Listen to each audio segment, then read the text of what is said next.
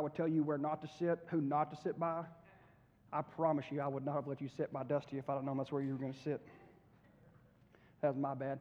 I've never been nervous about somebody coming over that rail during communion, but if anybody would do it, I saw it in Heston's eyes. I know he was considering it. It was making me nervous, but it's all good. I love Heston, but you never know with that boy. You never know. Oh, man, we are finishing this series today. We've been here for quite some time, and we're looking at John 18 and chapter 8, so you'll need a finger in both of those places. We'll start in 18. We'll move to the middle of the sermon. We'll be in chapter 8, and towards the end, we'll come back to chapter 18 again. So we're finishing up this sermon today. There's a thing that people like to say now, especially in the sports world, when somebody's really good, when they're the guy. Okay, we used to say he's the dude. That guy's the dude. But now they like to say I'm him. Like if it's the guy, if he's the one, it's like, yeah, I'm him or he's him, and it makes sense. It fits. But I'll be honest with you, it makes me cringe a little bit, just because of how close it is to what we're talking about today. Now, I'm not saying that from a judgment standpoint, but Jesus is really him. That's what I want you to know. Today, we're going to look at how Jesus made it very clear that he's the dude. He's him. He is the one that we need to be looking at. And we're finishing up this series, like I said, today. We've spent quite a bit of time here. And I'll review real quickly after we read these verses. And then we'll finish up this series today with Jesus unequivocally stating who he is in these verses today. So, if you'll join me there, chapter 18, starting in verse 1, reading through chapter 9, says, After Jesus had said these things, he went out with his disciples across the Kidron Valley, where there was a garden, and he and his disciples went into it. Judas, who betrayed him, also knew the place, because Jesus often met there with his disciples. So Judas took a company of soldiers and some temple police from the chief priests and the Pharisees, and came there with lanterns, torches, and weapons. Then Jesus, knowing everything that was about to happen to him, went out and said to them, Who is it you're looking for? Jesus the Nazarene, they answered. I am he, Jesus told them. Judas, who betrayed him, was also standing with them. When he told them, I am he, they stepped back and fell to the ground. Verse 7, then he asked them again, Who is it you're looking for? Jesus the Nazarene, they said. I told you, I am he, Jesus replied. So if you're looking for me, let these men go. This was to fulfill the words he had said, I have not lost one of those you have given me.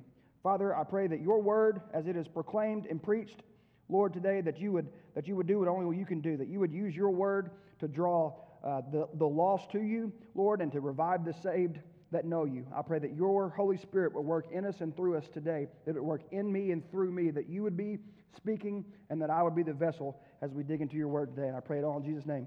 Amen. Like I said, we've been here. This is the eighth week.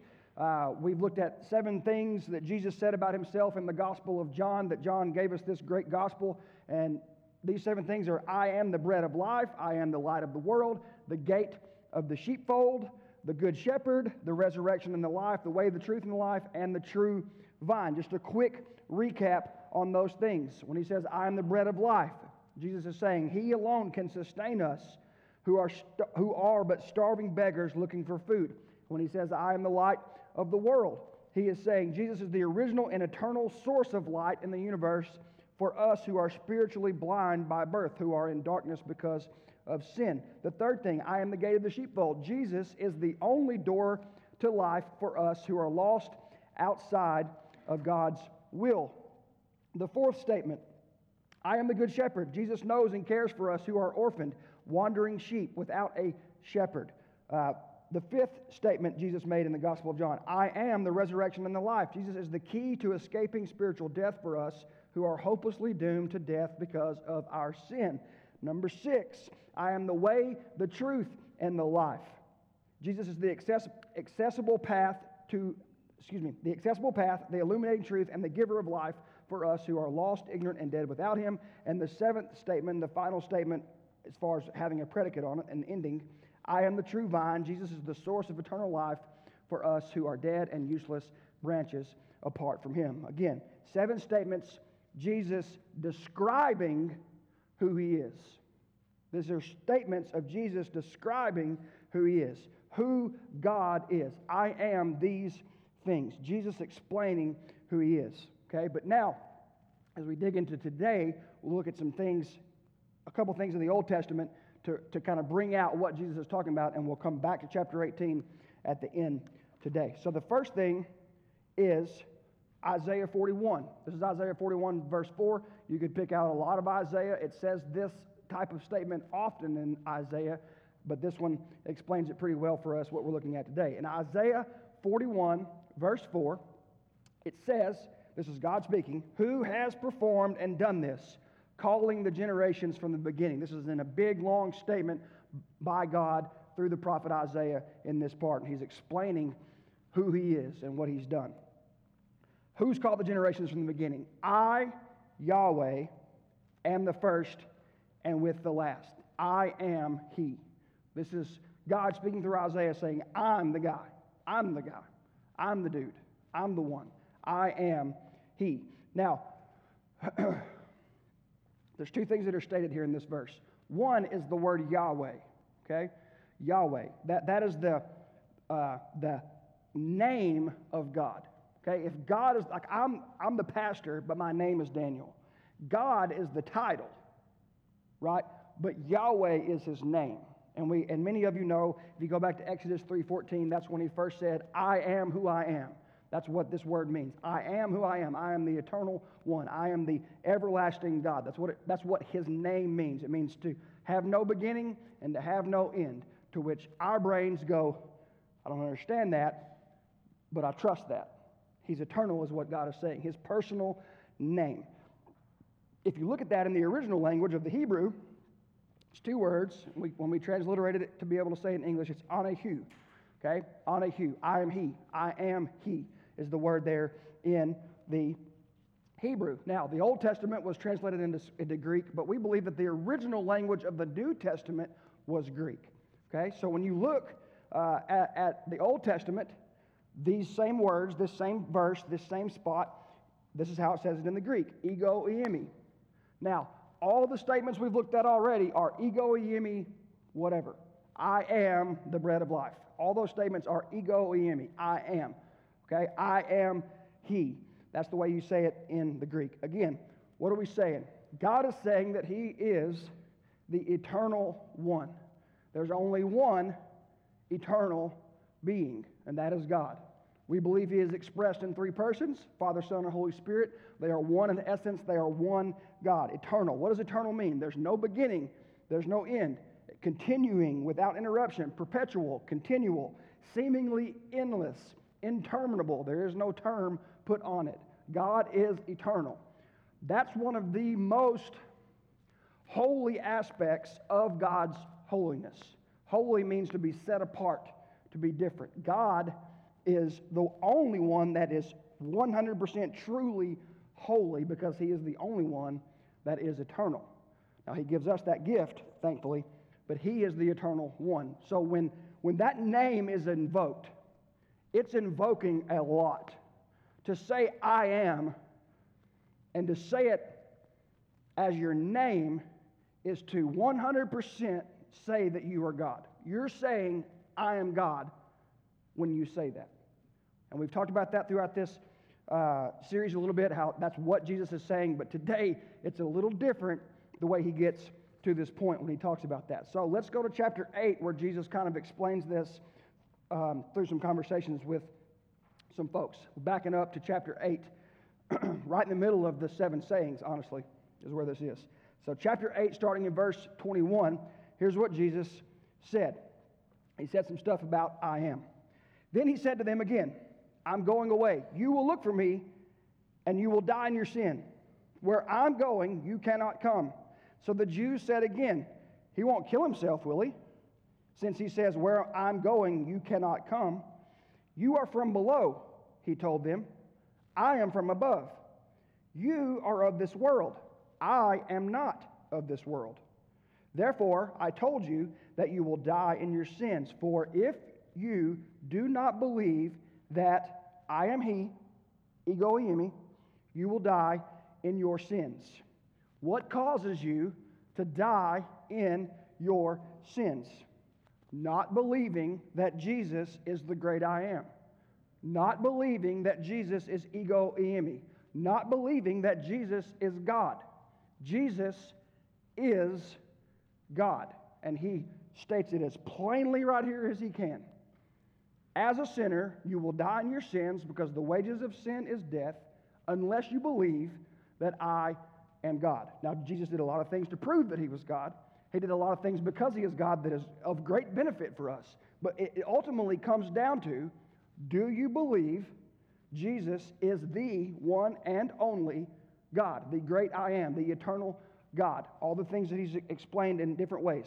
So this right here, he's saying this in the present. This is the present I am. That statement Jesus just made. For if you do not believe that I am he, you will die in your sins. That's in the present. Okay? Keep that in mind. Go down just a little further in chapter 8, moving forward. Verse 25. Who are you? They questioned. Who are you? He just said, if you don't believe that I am he, you'll die in your sins. So that's like, whoa, who are you? What are you exactly saying? Who are you? They question. Precisely what I've been telling you from the very beginning, Jesus told them. I have many things to say and to judge you about, but the one who sent me is true. And what I have heard from him, these things I tell the world. They did not know he was speaking to them about the Father. I love how John puts those little nuggets in there so that we understand, us slow people that can't keep up with all this. They did not know he was speaking about the Father. Jesus is talking about God the Father here. If you've ever wondered, is the Trinity real? Like, if you just read the Gospel of John, he explains it pretty well, I feel like. Continuing, verse 28. So Jesus said to them, when you lift up the Son of Man, then you will know that I am he. Then you will know that ego eimi. Then you'll know that I am the I am. Then you will know that I am he, and that I do nothing on my own, but just as the Father taught me, I say these things. The one who sent me is with me. He has not left me alone, because I always do what pleases him. Now, we have been reading this responsive reading about God the Son that explains this so well, this entire series. And we're going to do it one more time right here, right now. So, Gabe, if you'll switch over to that, we're going to do this together, where it explains what Jesus just said. All these words are big fancy way of saying Jesus is the I am. So I'll read the white, you read the yellow together, we'll all read the yellow together. Christ is the eternal Son of God. In his incarnation as Jesus Christ, he was conceived of the Holy Spirit and born of the Virgin Mary. Jesus perfectly revealed and did the will of God, taking upon himself human nature with its demands and necessities, and identifying himself completely with mankind, yet without sin. He honored the divine law by his personal obedience, and in his substitutionary death, keep that in mind, on the cross, he made provision for the redemption of men from sin. He was raised from the dead with a glorified body and appeared to his disciples as the person who was with them before his crucifixion. He ascended into heaven and is now exalted at the right hand of God, where he is the one mediator, fully God, fully man, in whose person is effected the reconciliation, the bringing back together, the making of peace, the reconciliation between God and man. He will return in power and glory to judge the world and to consummate his redemptive mission. He now dwells in all believers as the living and ever-present Lord. As a Southern Baptist church, which is what we are, I know we don't say that often, but we are. We just assume that you know that. That's who we believe Jesus is. That's what our statement of faith says. To be a Baptist means that you believe that about Jesus. Why did I start as a Baptist? Because that's where my mom and dad took me to church. Why have I stayed a Baptist? Because that's what we believe about Jesus, and I believe that's what Scripture says about Jesus. That's what Scripture says who Jesus is. So that'll be our last time to read that for, I don't know, we'll see when it comes back. But we've read that every week, and I really hope implanted in us just a little bit.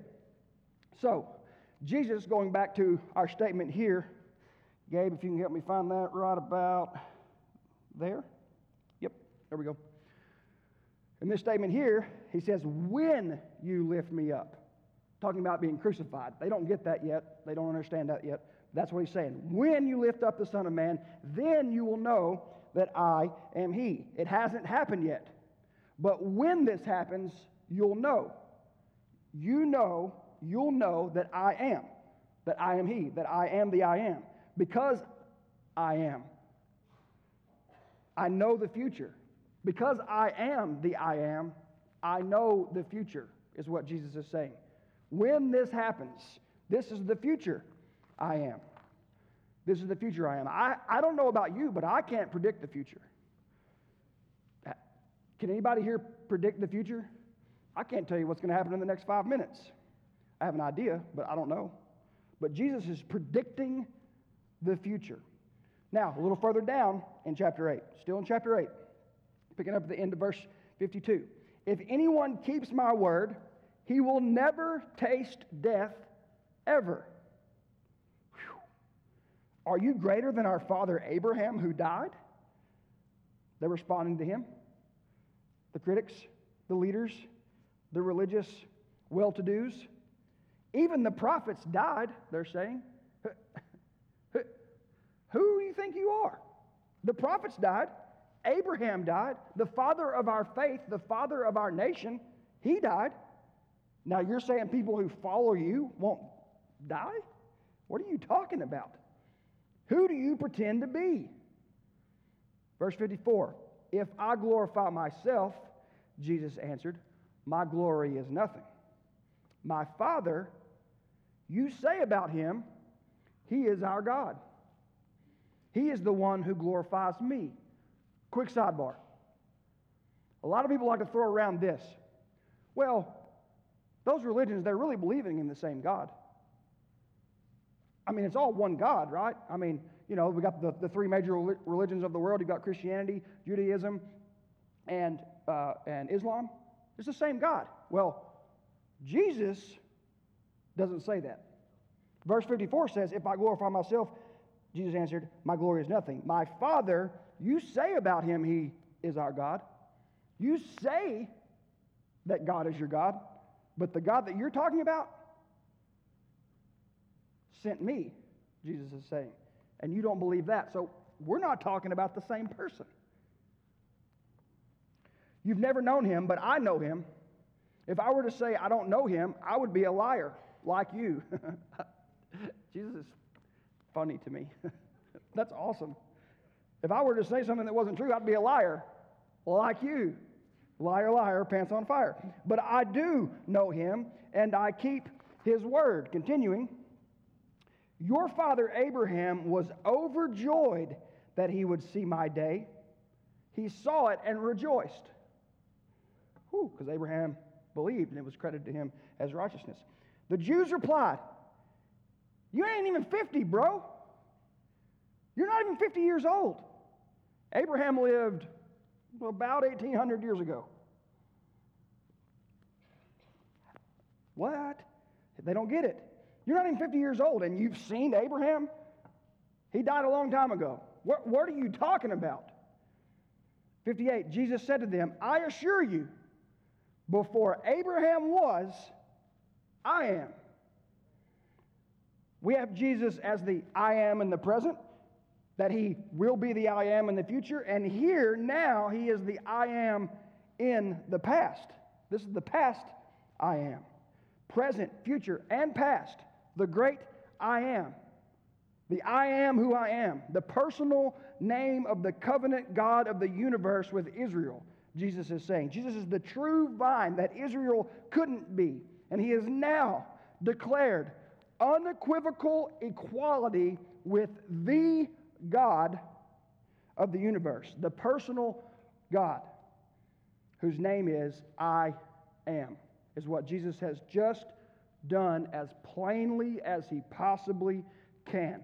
Now, these people, these Jews, have been waiting for this moment for almost 2 millennia, almost 2,000 years.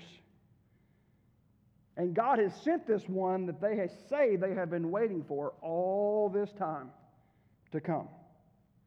And he finally says, I'm he. I am. I'm here. And what do they say? Oh, Lord, thank you. Thank you, God. Finally our deliverer is here.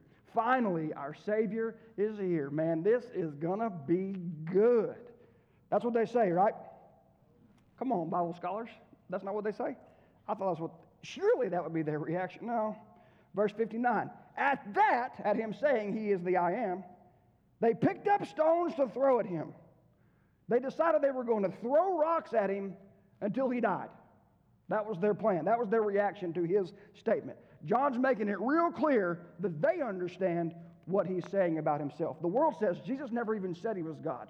Well, ask a Jew that was living then if Jesus said he was God, because Jesus just said he was God in that statement. And they pick up stones to throw it at him. But Jesus was hidden and went out of the temple complex because it wasn't time yet. How dare you, they're thinking. How dare you say you are God?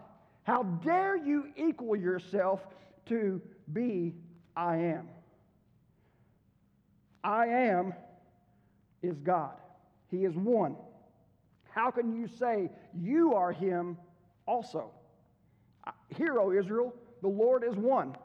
That's what they've repeated for thousands of years. How can you say you're equal with him? If he is one, how can you be part of him also? Well, Jesus has already said in this exact same conversation, I and the Father are one. Unity in the Trinity, also a Baptist doctrine. It's all over Scripture. They're saying, you can't be the I am. You can't be. But that's exactly what Jesus is saying. He is saying that he and Yahweh are one. That he is Yahweh and Yahweh is he. Now, you see it all different types of ways. We normally say Yahweh nowadays in the English-speaking world. Jews won't pronounce that word because it's too special. It's too holy. So it was written through the years as that four-letter, it's called a tetragrammaton. Y'all like that? Y'all learned something today. Tetragrammaton just means a four-letter word that doesn't have consonants. So we don't actually even know how to pronounce it for sure. So another way that it could be pronounced is Yehovah. It could be a three-syllable word and not a two-syllable word, which in the Latin looks like that, which used to be a Yah sound. The J used to be a Y sound, and we've anglicized it over time, and we say it with J. So Jehovah is Yahweh. Yahweh is Yahweh. That four letters is Yahweh. Most of the time in your English Bible, if it doesn't say Yahweh, they'll translate it as L-O-R-D in the all caps. When you see L-O-R-D in your English with all caps, that's most likely was Yahweh in the original language. I am. You can't be that guy. Jesus say, I'm the guy. I am that guy. He's the personal name of the eternal God, Yahweh. Amazing.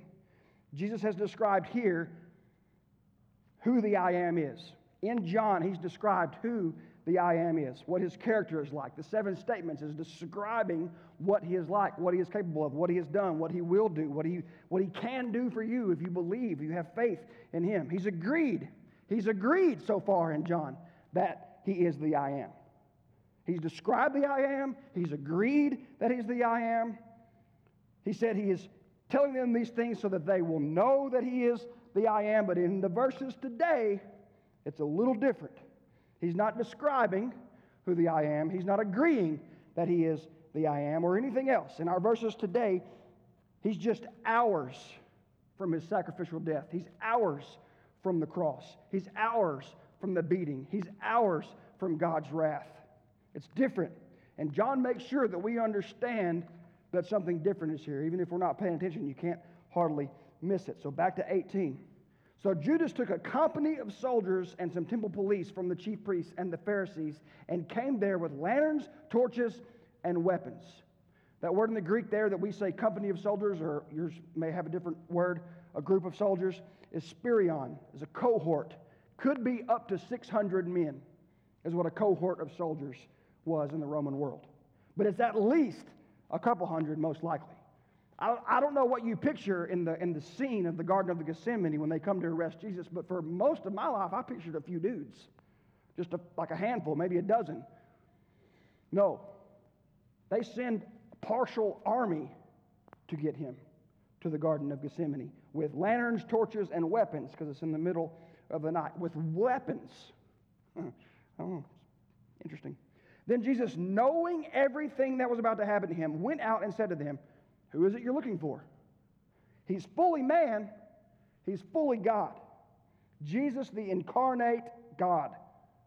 God in a bod. God the Son knows full well what's going to happen when he steps up and says who he is in this moment. Who is it you're looking for? He steps out in front and says, "Who is it you're looking for?" And they say, "Jesus the Nazarene." Jesus the Nazarene. Where is he? Which one of you is him? Now, the other Gospels tell us that Judas goes up to him and gives him a kiss. Such a disrespectful thing to do, a friend's greeting, and that's how he identifies who he is. But John leaves that detail out because it doesn't matter to what John is describing. Jesus the Nazarene. We're looking for Jesus the Nazarene, that nothing, nobody from nowhere. That's what they're saying. That's why they put that part on the end. Because to be from Nazareth was to be a nobody from nowhere. Nobody cared about anybody from Nazareth. Where is that nothing, nobody from nowhere? Which one of you is him? And Jesus says, in the original language of the New Testament, ego eimi. I am he. We put the he on it in English because it makes sense. But it's really just I am. I am. I am he. Ego eimi. Yahweh. Right here. Now, that's how I would have said it. That's probably not how he said it. I'd have been like, that's how I would have said it, but I'm not Jesus, and thank the Lord for that. Now, again, old John, I love John. When he told them, "I am he," they stepped back and fell to the ground. John wants to make sure that we don't miss why what happens here happens.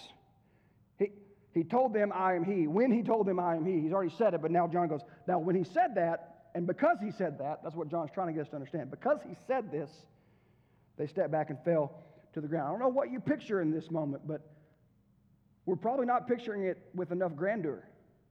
Probably not. We probably have that a little too small of a box of what happens here, like we normally do when it comes to God and who he is and what he's capable of. We kind of shrink him down to what we can handle and what we like and what we're okay with. It's hundreds of men with weapons against him and 11 nobodies. Now, Peter has a sword, but Peter's a fisherman. He's so good with that sword that here in a second he takes it out to swing it and kill this dude and chops off his ear. He ain't very good at it. They ain't soldiers. They're not warriors. It's 12 people, including Jesus, and hundreds of people, hundreds of men show up to arrest him. And they're knocked to the ground by words. The Word of God spoke the name of God with the power of God, and at the moment revealing for all to see that he is the Son of God, and speaking those two words, ego eimi, I am. When he speaks those words as the Word of God, with the power of God, revealing for the first time and describing and identifying himself, for sure, saying his name, it knocks hundreds of men to the ground with two words. Now, if he'd wanted to, it could have vaporized them with two words. Again, what I would have done. Not what he did. Knocks hundreds of men to the ground in an instant with two words. Jesus shows that he could just speak words and stop what's about to happen. He could have stopped it. He knocks them to the ground with two words. He asks them again. I picture that.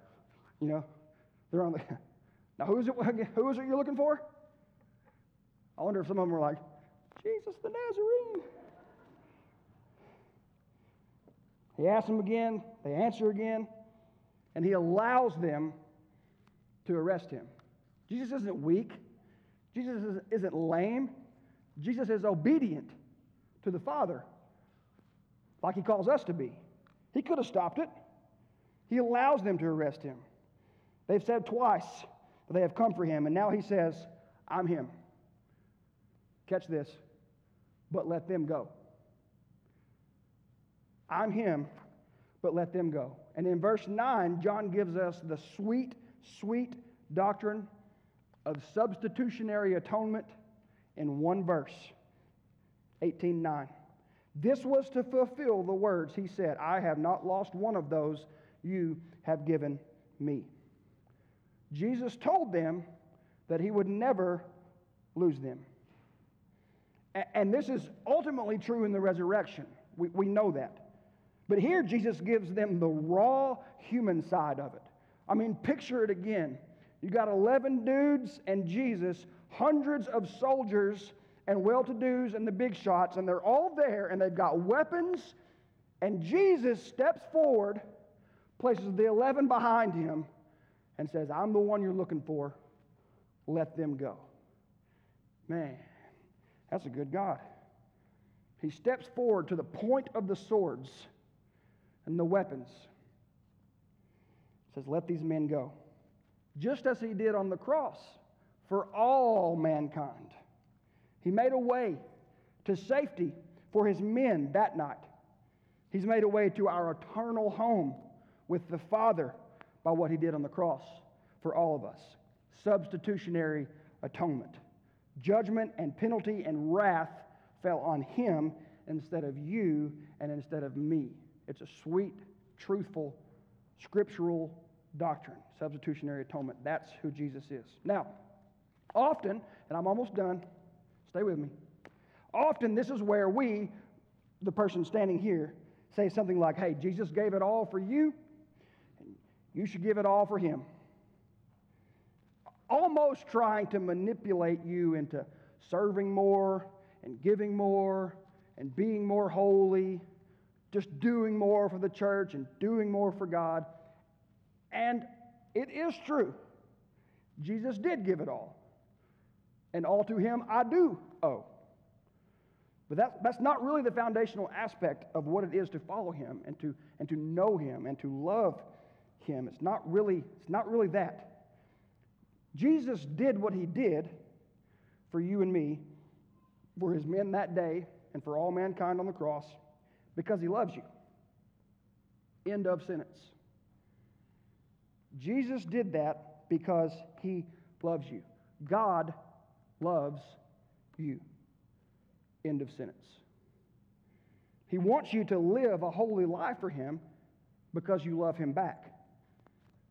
Catch this. Not because you feel guilty. Not because you feel guilty for your lack of effort, your lack of response to his full effort for you. We don't operate out of guilt. We don't operate out of shame. The person that stands here, if they manipulate you with that, that's not good news. The good news is Jesus paid it all. That's the good news. And he loves you. And when you operate your life from that standpoint, his commandments are not burdensome because you're not doing it to get his approval. You're just doing it because you love him. You love him back.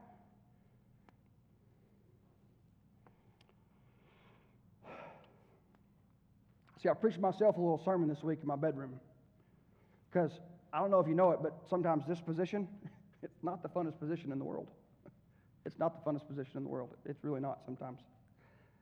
And boy, I'm telling you, if y'all had been there, if y'all had been the mirror instead of the mirror, I'd have lit y'all up. I lit that mirror up. I let that mirror have it. Matter of fact, when I told my dogs to get in the kennel, they thought I'd have been screaming at them, and they sprinted to the kennel faster than they ever have before. And I felt good about it, too. I felt pretty good. I thought, yeah, that's what I'm going to say on Sunday. That's what I'm going to say on Sunday. And for the next 3 or 4 days, God convicted me so heavy and so hard about doing exactly what I just said we shouldn't do. But the thing is that it comes from a place of love and care and concern. Jesus is the holy, separate, eternal being, the God of the universe. And it just feels like we give him back crumbs of our life so often. And sometimes it makes me mad at myself and at you. Sometimes it makes me sad. Sometimes I wonder if we even mean what we say by how we live our lives. I mean, I don't understand why we do what we do sometimes, and how we can say that Jesus is God, the holy, eternal I am,